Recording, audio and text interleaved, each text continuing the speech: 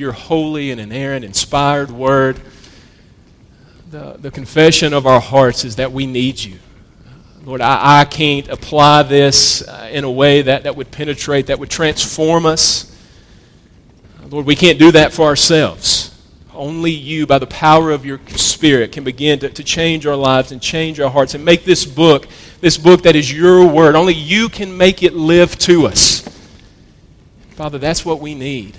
We need transformation. We need to see the living Savior. And so, Father, be pleased to meet with us even now. Be pleased to come here with your people and show us the reality of who you are. We ask all of these things in Jesus' precious name. Amen. Well, I think I've told you before that for the majority of my life, I have been what you might call a pretty strict rule follower. Now, before you go and roll your eyes at me and think he's just puffing himself up and he's just saying that, and that's not true, before you say all of that, just let me say the reason that I was a rule follower was not because I didn't want to break the rules. I did. I just was not very good at breaking the rules. And that leads me right into the story that I want to tell you today, which occurred when I was in kindergarten at Rankin Elementary School. And as I recall it in my mind, it was a beautiful day, not like today. The sun was shining. There was not a cloud in the sky. It was perfect. It was a great day for being outside. And so when Miss Hazel, my kindergarten teacher, when she said, "Hey, everybody, it's time to come in from the playground," me and my buddy, we decided we didn't really want to do that. We decided it would be much better just to stay out here on the playground for the rest of the day. And so we came up with a plan. We decided we would hide in some place where she couldn't see us, and we would wait till everybody was in, and then we would come out and we would enjoy the rest of the day out there in the sunshine. Pretty good plan, right? That's a terrible plan, and y'all know it's a terrible plan. I told you I'm not very good at this. And so you remember those scenes in movies, like the dramatic scene when the door slams, and it's just a resounding boom. You know it's final. Well, that must have been what it was like for me and my friend, because when the door shut, reality set in. We didn't think about the fact that it was going to be impossible for somebody not to miss us. We didn't think about the fact that it was going to be impossible to get back in without somebody noticing us. We also didn't think about the fact that as two 5-year-olds, it is very intimidating to be on a playground in the middle of Tupelo, Mississippi by yourself. And so, almost immediately, we ran back to the door. But, guess what? Even back in those days, this is the late 80s, guess what they even did then at school doors? They locked them. And so we were there, banging on the door, frantically, urgently. Someone let us in, knowing that nobody was going to hear us, and knowing that if somebody eventually did, it was not going to be good, right? Now, somebody did eventually hear us. And we tried to make our excuses. We tried to plead ignorance. But the reality is that when our teacher said, "Come in," we heard it clearly, but what did we decide to do? We decided to ignore it. We chose to stay outside.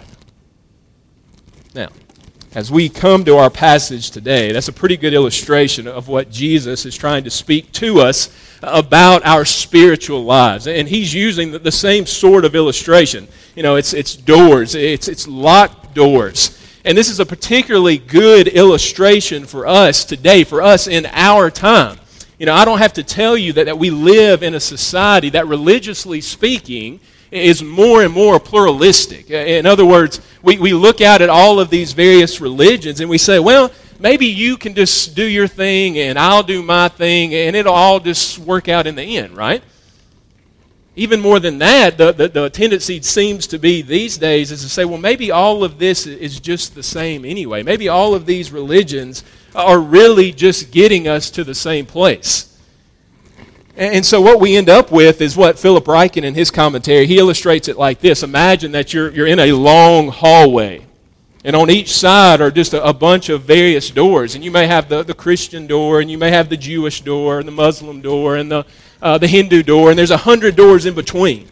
And the question no longer is which door is the right door. The question now is which door do I like? Which one is most pleasing to me? Which one seems to fit me best of all? After all, they're all just doors to the same place. And so it becomes sort of a buffet line of religion.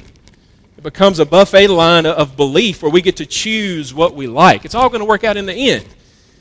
So we pick out what we like. Friends, as we consider that, the question has to be, and as we come to this passage today, the question really is that true? Is it true that all of these doors lead us to the same place? Well, friends, if that's not true, then we need to know it. And we need to know which door is the right door, and we need to know how we can get in it. Well, that's exactly what Jesus gives us here.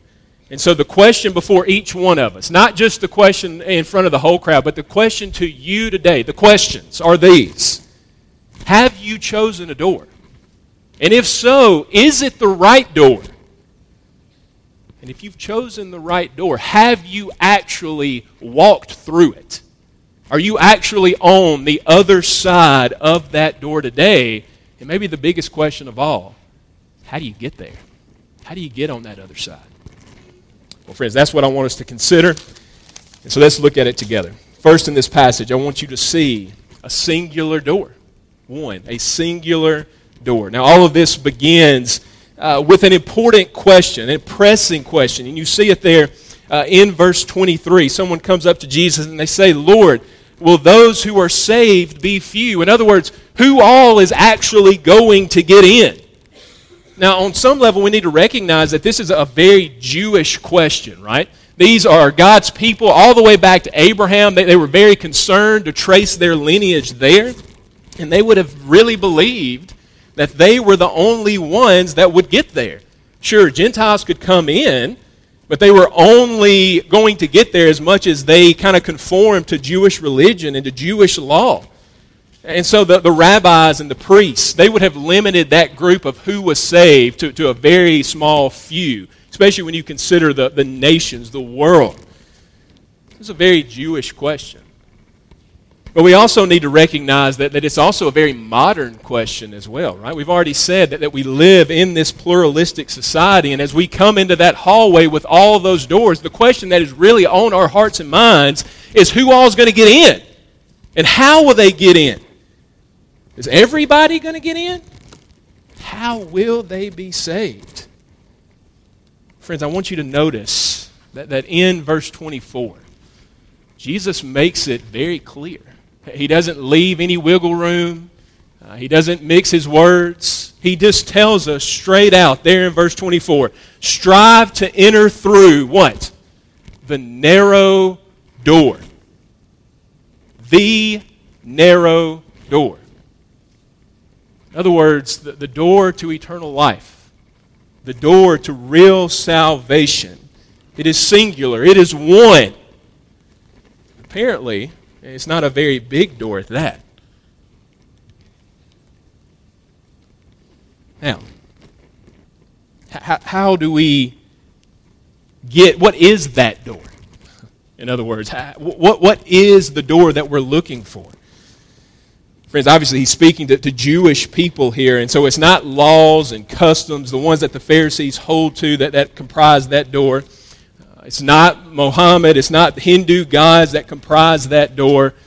It's not, I'll just be a good person. I'll just be a good religious person. I'll do more good than bad, and that will get me through the door. No, that's not what Jesus says here. It's not what he says throughout his word. What is it that gets us through that door? Who is that door? It's him, right? You remember in John chapter 14, he says, none come to the Father except through who? Except through me. He says, I am the door. There's no other way to get there except through Jesus. That's what the Bible says. It's clear. But look, as I say those words, I realize that they're not very popular. I realize that even to our own hearts, they make us squirm just a little bit in our seats. Even if we believe that they are true, they make us ask the question, why, Lord? Why did you have to make it so narrow? Why did you have to do it this way? Well, friends, Bill reminded us Wednesday why it had to be this way, why the door had to be just one door. It's because when Jesus came, he knew exactly what it would cost to achieve salvation. He knew exactly what it would take to win back sinners like you and I. It was not good deeds on our behalf. It was not other religions. It was one thing. And what was that one thing? Well, remember, where is he headed in this passage? He said it at the very beginning. He said he was headed to Jerusalem. Remember, we saw that several weeks ago, right? He had set his face towards Jerusalem. And what is he going to find there? Not the crowd that was shouting Hosanna. Not the palm branches that were waving. He's going to find angry faces. He's going to find a shouting mob. He's going to find a cross. He's going to find a cross that is actually yours and it is ours and mine. Because he knew the full weight of sin. And to some degree or another, we feel this too. Whether we want to admit it or not, whether we are honest enough with our own hearts or not to say that it's true, the reality is, Romans 1 says that we are living in unrighteousness. We're suppressing the truth in unrighteousness. We know the reality of our own hearts. They are deceitful above all things. And so the question that is so often on our minds, when people say, I'm asking the big questions of life, is what's going to happen after this is over with? How are we going to reconcile all of these things that I see in my life to eternity? Let me remind you just of several of the options here, several options that other religions put out there. And I do this purposely because it's going to set up what's to come, okay? Remember, sometimes religions say, well, we're just going to get what we deserve. Me and my friend outside of that door, we knew exactly what we deserved. The reality is if we have any kind of understanding of punishment at all, we realize we don't really want that, do we? So this is not a very good option. Secondly, sometimes religion says to us, as we've said, do good things, and you can kind of offset the bad things that you do. You can balance the scale. Friends, my question to you would be, is what good is good enough to offset the bad that we do? And that's particularly true in light of a holy and righteous God. As we come to a God who is good all the time, what good in us is good enough to satisfy Him? There is no good. There is not enough we could do. We can never do enough to get to that standard. Third, some religions just say, well, God's just going to sweep it all under the rug. He's just going to take our sin and He's going to say, you know what? We just won't worry about that. We'll just forget about that and you can just go on in. Now look, admittedly, this is the best option of these three. We like this idea, especially for ourselves. But let me ask you this. How much do we like this option for those people who have hurt us? Those people who have treated us poorly? Those people in our world today who are committing terrible atrocities, who are doing awful things? Do we want a God who's going to say to them, hey, we don't just want to worry about that. You just come right on in. The truth is, we don't want that. We want a God who is just. We want a God who is holy. And that's what we've got. That means He's just and He is holy to us as well. And so none of these three options, none of them are getting us to where we need to be. The way is narrow, right? He has trimmed it down pretty far. But I kind of put the cart before the horse earlier. What is the only thing that can get us there? We've said it. It's Jesus. He was the only one who could satisfy what sin deserved. He, the perfect, spotless Lamb of God, went to the cross. He bore your sin and my sin. He bore the wrath of God that I deserved. He died in our place, Bill said it Wednesday. It's that penal substitutionary atonement, right? He stands in my place. God Almighty, the second person of the Trinity, died for sinners. People like me, people like you. Friends, this is why the way is narrow. This is why it's a singular way. Because this is the only way. It's the only way that you and I could be saved and have any hope. Only through the blood of Jesus. What can wash away my sins? Nothing but the blood of Jesus. What can make me whole again? Nothing but the blood of Jesus. It's a single door. Secondly, in this passage, notice, it's also a time-sensitive door. Now, if we keep with our hallway metaphor here, what point number one has done is it's brought us to the right door. The question now is, do we walk through it? And if so, when do we walk through it? Well, again, verse number 24, Jesus says, strive to enter through the narrow door.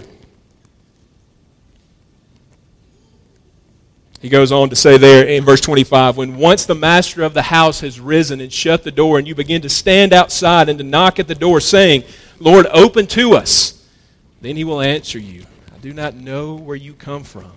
Then you will begin to say, we ate and drank in your presence, and you taught in our streets. But he will say, I tell you, I do not know where you come from. Depart from me, all you workers of evil. Friends, these are difficult words.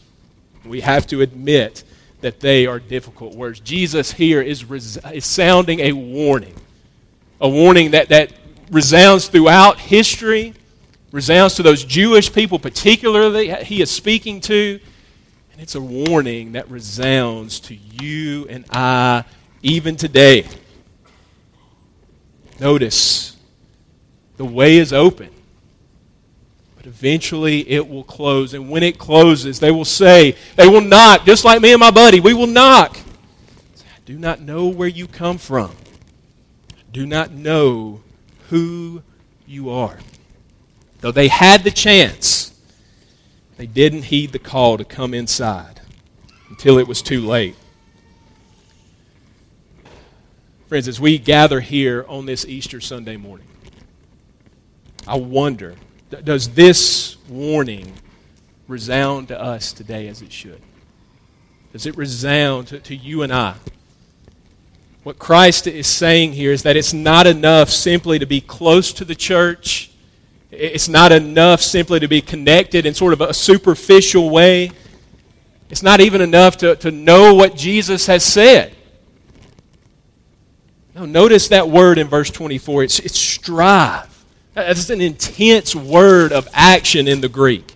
It's one that's often used in athletic terms. Paul talks about straining to reach the prize. That's what Jesus has in mind here. That's also the Greek word that we get our English word agonize from. The idea here is that we don't just kick back. We don't stick this great salvation off in a corner. But with all that we have, with all that we are, if this really is the only way to salvation, then friends, we pursue it with all of our hearts. We pursue it with all of our lives. We pursue after Jesus because we know that He is the only one who can save us. That becomes even more imperative when you get to verse 28, right? It says, in that place there will be weeping and gnashing of teeth when you see Abraham and Isaac and Jacob and all the prophets in the kingdom of God. In other words, this is not, hey, we'll give you a second chance after this is over. This is not, hey, come back and we'll talk about this. This is final judgment. Look, it pains me to say those words as much as it pains you to hear those words. That's what it is. It's what He's giving us here, the reality that the time is coming where He will come. Our chance will be no more. And so again, we don't kick back. We don't presume on God's patience. We don't put off this great salvation till tomorrow. No, we strive through His Word. We strive through prayer, through faithful attendance, through time with God's people to know this Lord. Now look, I have to be careful here, because what I'm not saying is that all of our striving is what gets us into heaven. All of our good works, we've already said, can merit us nothing. Paul says they are all just filthy rags. And so all of this work on our behalf, all this pursuing, doesn't get us there. But friends, to do nothing is certainly death, right? If we do nothing, it's death. And so we pursue. And friends, on that day, when we walk through the door, what you will find is that all you're pursuing, in all of your pursuing, is actually Jesus who was pursuing you. It was actually Him who walked you right to the door. And it was actually Him who walked you through. And He's there on the other side waiting on you. It's Him from the beginning. It's Him to the end.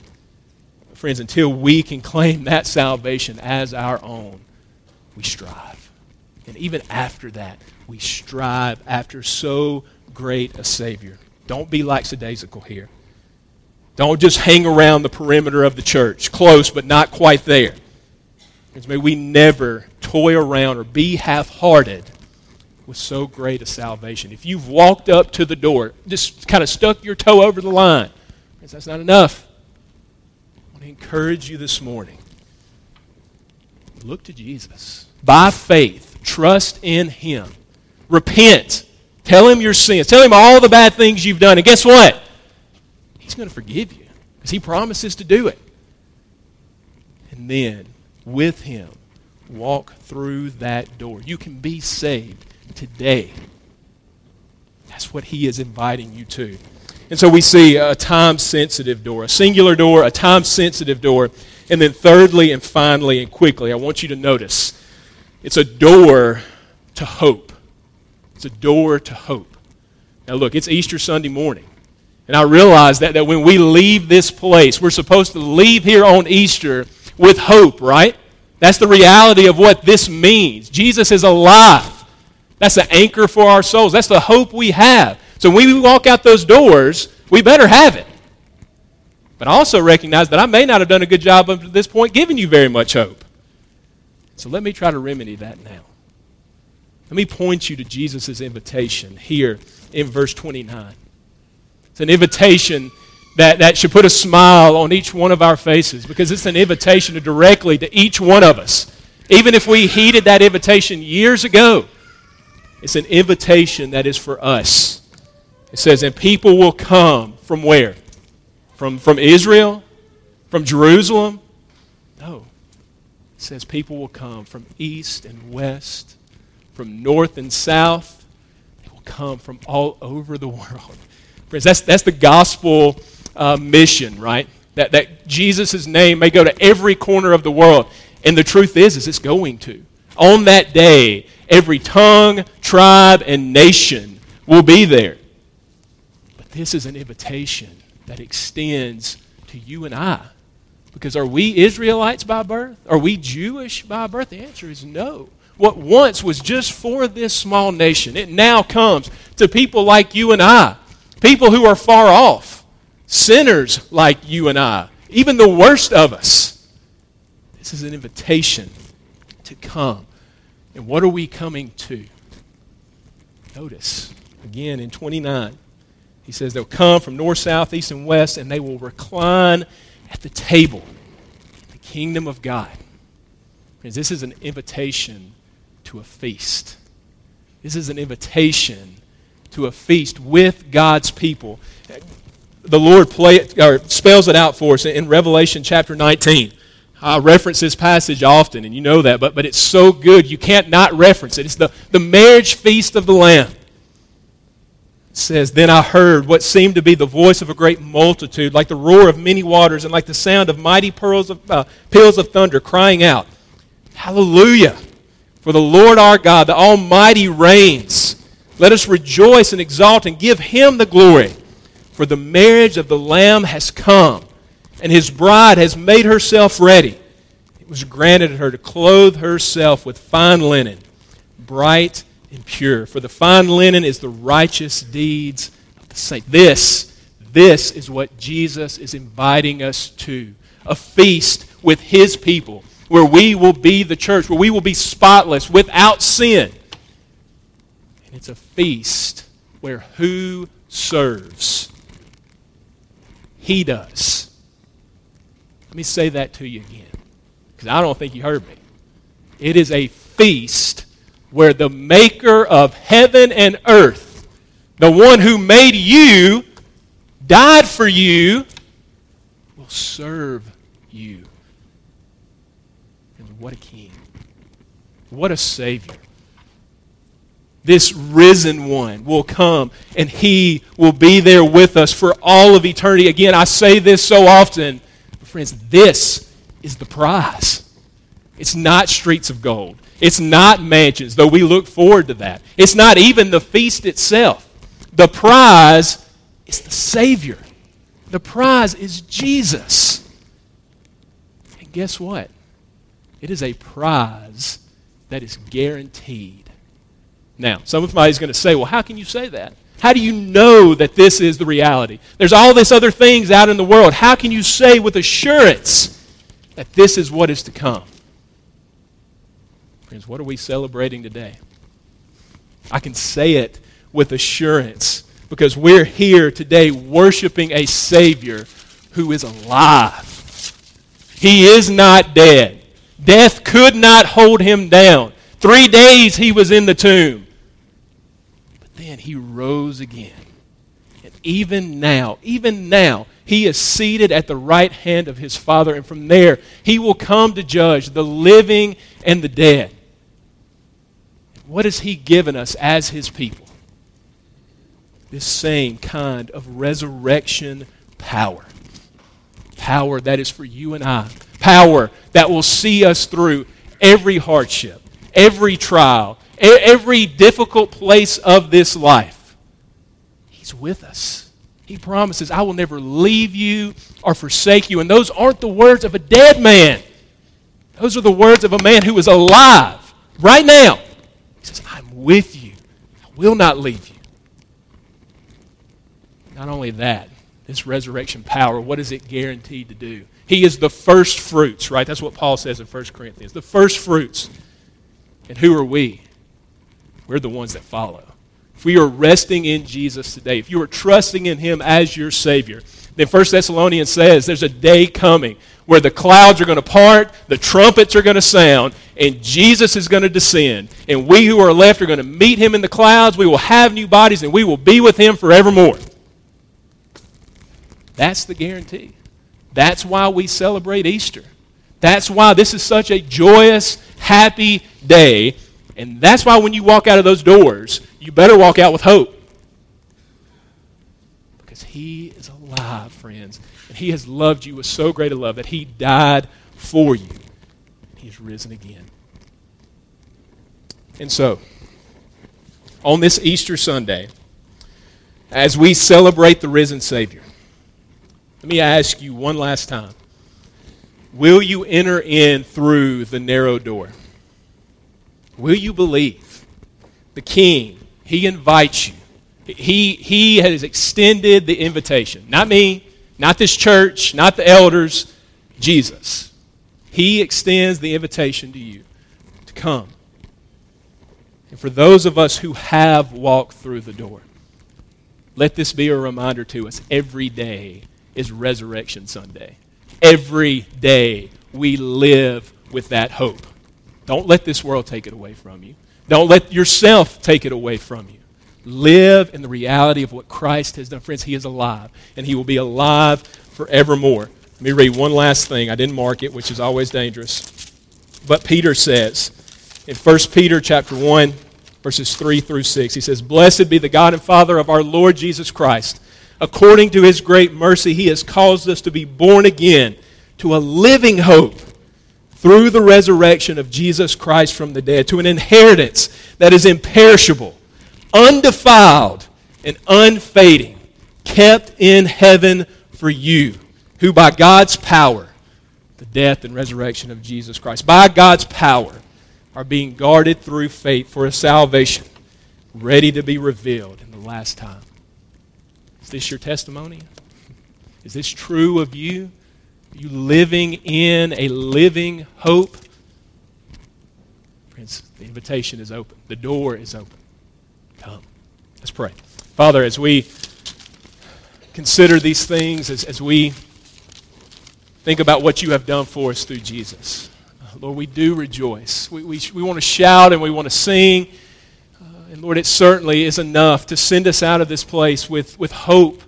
Hope that lasts. Hope that will see us through, even through the darkest places. Because no matter what may happen, nothing can negate the truth that Jesus is alive. Nothing can negate the truth that He has died for us. Nobody in this world can take that away from us. And so, Lord, I pray for each one of us that you would cause us to search our hearts. That you've given us, God, you've given us this warning. And it is clear. The time is not forever. And so may we ask ourselves the hard questions. And if we have not walked through that door, Lord, we pray that you would not let us have any rest until Jesus leads us through. Again, for those of us who have, give us your presence. Give us your peace. Help us to live out in the world as those who do have an unshakable hope. Lord, we thank you for Jesus. We thank you that He is alive, and we ask all these things in His name. Amen.